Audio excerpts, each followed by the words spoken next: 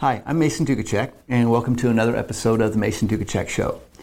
Today, I want to address business leaders and encourage you to lead by example.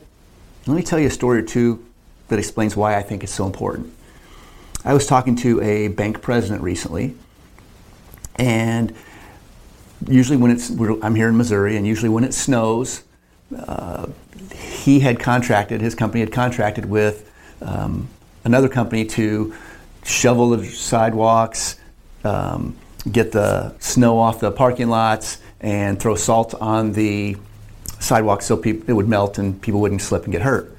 Well, just so happened that one particular day, this person who'd been doing it, this company who'd been doing all that work for years, the guy took a vacation and was in Florida when it happened.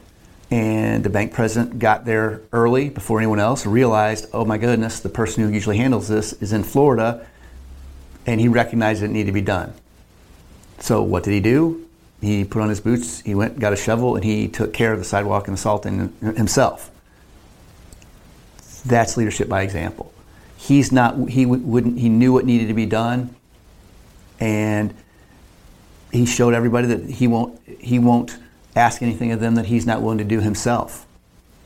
There was another time I was up in Wisconsin, and there was a chain of furniture stores, and the director of all the stores, who I respect immensely, we're walking through the building at their headquarters, and it's me and several other executives, and he notices a tiny speck of paper on the floor while he's talking to all of us, actively engaged in a conversation. He noticed a little speck of paper on the floor. He walks over, he picks it up, puts it in his pocket, and went ahead and threw it away. Whether I don't know if any of the other guys didn't notice it or didn't take the initiative to pick it up, but he noticed it, he picked it up, and he took care of it.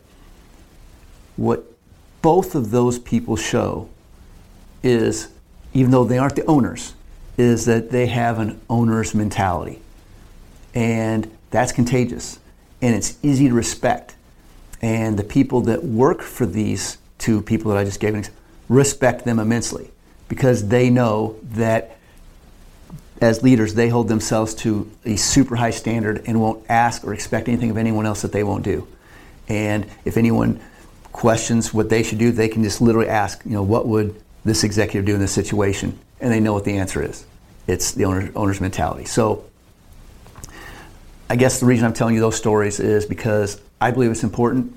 I believe that the people who you lead are paying attention to little things like that, and whether or not you have the owner's mentality, and whether or not you will take the initiative to do things that you ask them to do.